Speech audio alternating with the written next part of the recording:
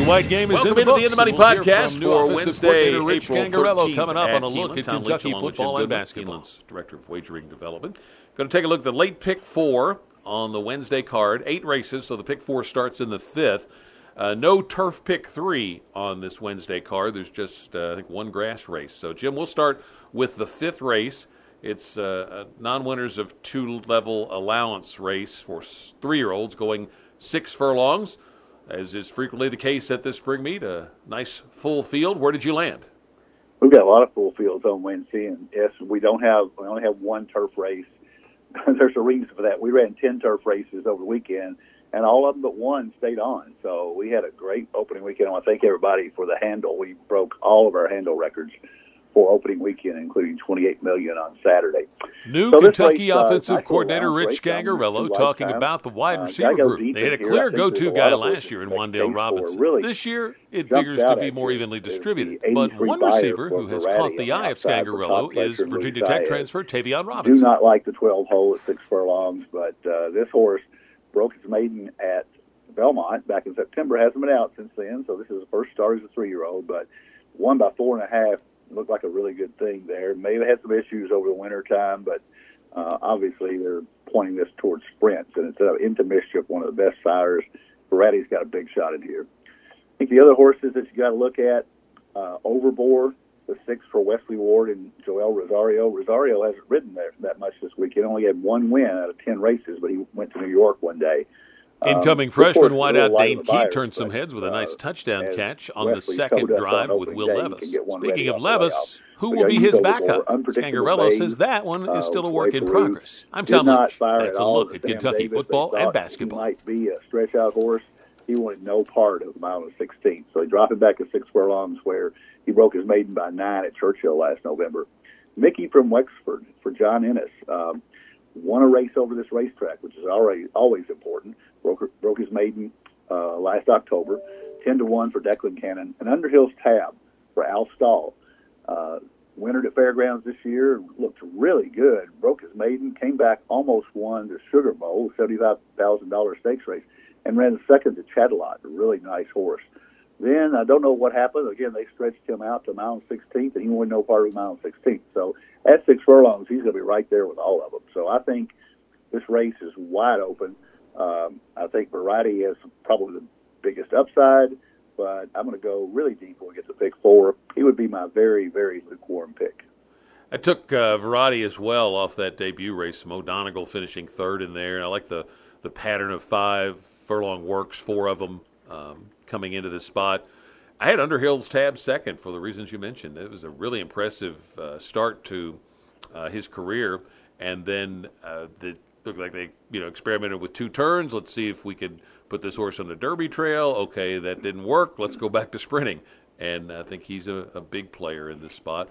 Overbore was 2nd to Tejano Twist last fall at Keeneland, and I think Tejano Twist is a nice horse. So I think Overbore is a major player in here. I had Mickey from Wexford as well. Wanted a big price with a nice 77 buyer last fall. Kiss-A-Lot has improved steadily. So this was a card where it was tough to narrow down fields. I ended up taking a strong stand later in the card to make the pick 4 affordable, but you could. I'm not going to go as deep as I would probably like in this spot.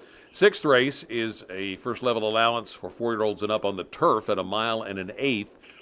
Took a little bit of a price in here in Land Biscuit. Really the main reason is that Flavian Pratt shows up in the saddle on this horse.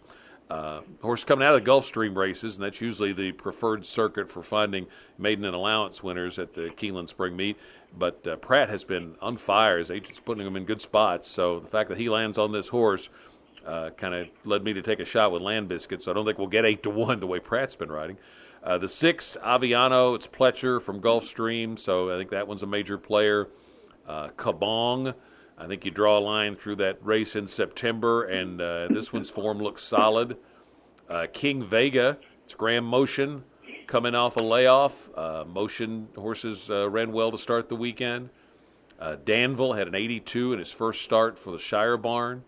The 3 Courageously as solid numbers for Chris Hartman.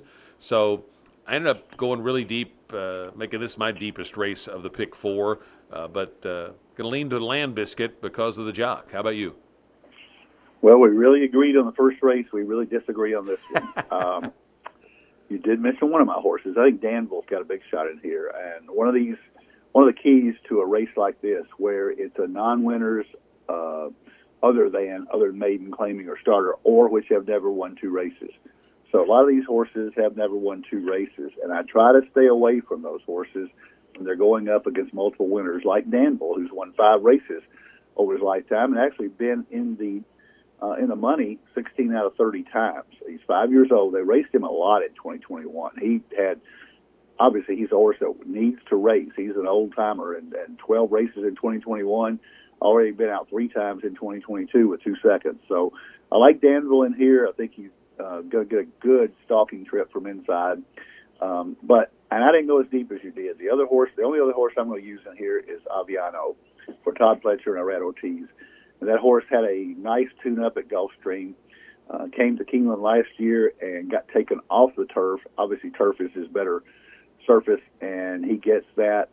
He's going to be coming from out of it. There is a little bit of speed up front to set it up, so Aviano is my other choice in here.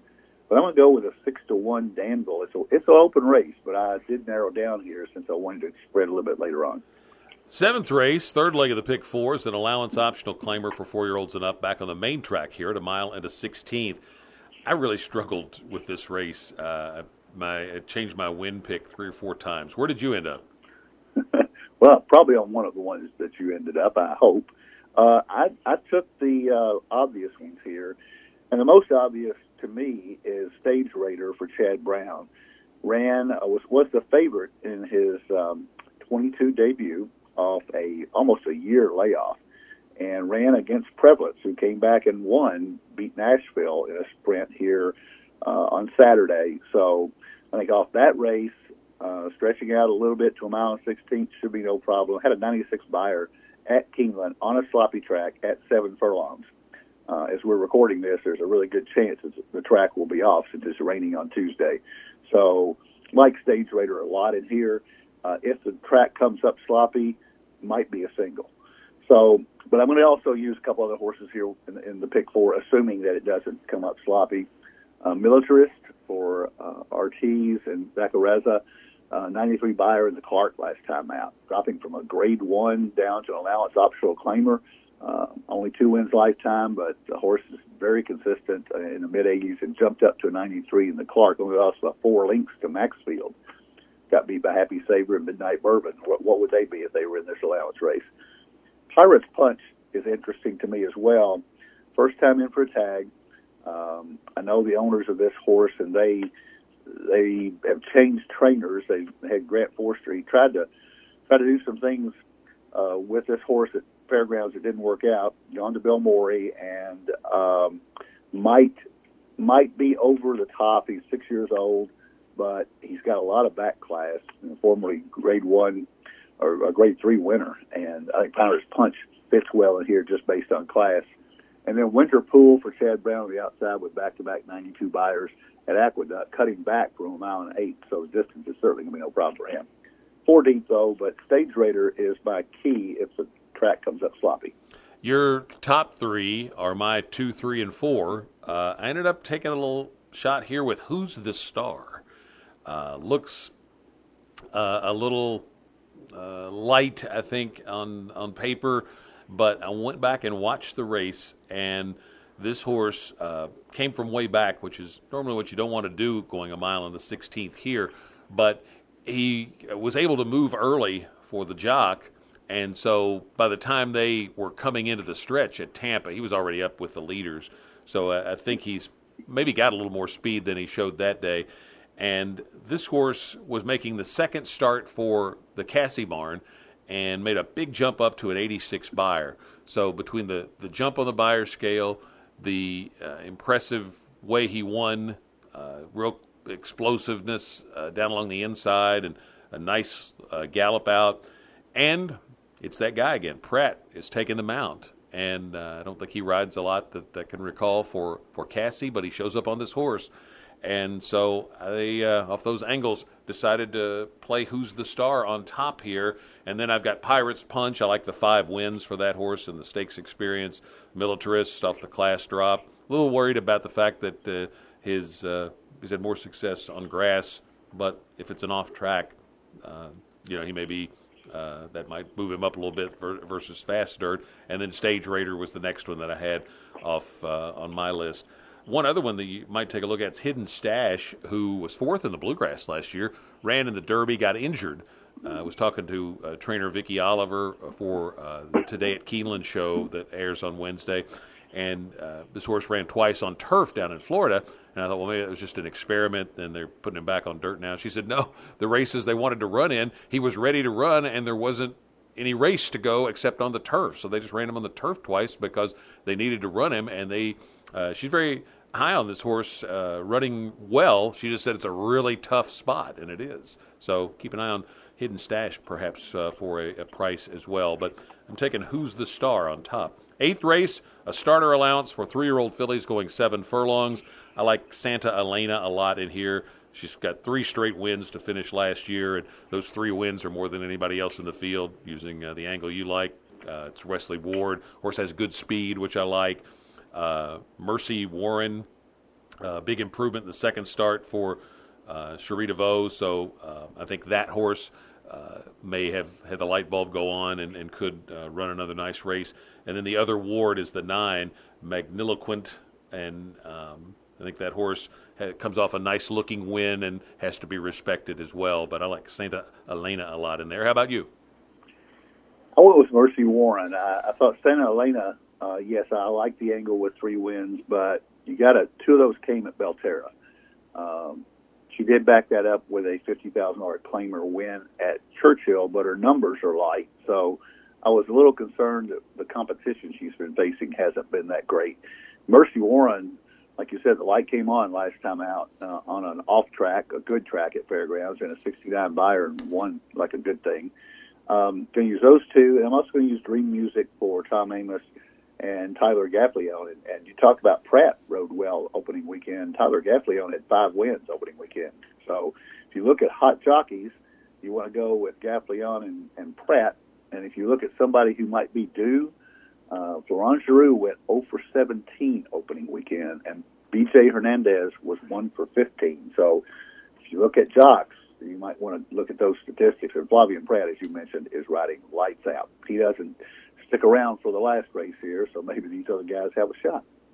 So what's your pick 4 ticket look like? I didn't have a single, unless if the track comes up off, I can single in the 8. I believe with the Chad Brown's Stage Raider. But the way it is, I've got a $60 ticket, 5 deep in the opener with 2, 3, 6, 7, 12, and the 12 Verratti is my top choice. Only going 2 deep in the 6th with Danville, the 2, and 6 Aviano. And if it is an off track and I single in the 3rd leg, I will go deeper there to cover myself. And might use Lambiscuit. You made a good point with Pratt and Belmont. Then in the 3rd leg, 4, 5, 8, 9, with Stage Raider being my top choice. And then in the finale, 4, 7, 8, Mercy Warren is my top choice to 7. So $60 ticket, 2, 3, 6, 7, 12 with 2, 6, with 4, 5, 8, 9 with 4, 7, 8.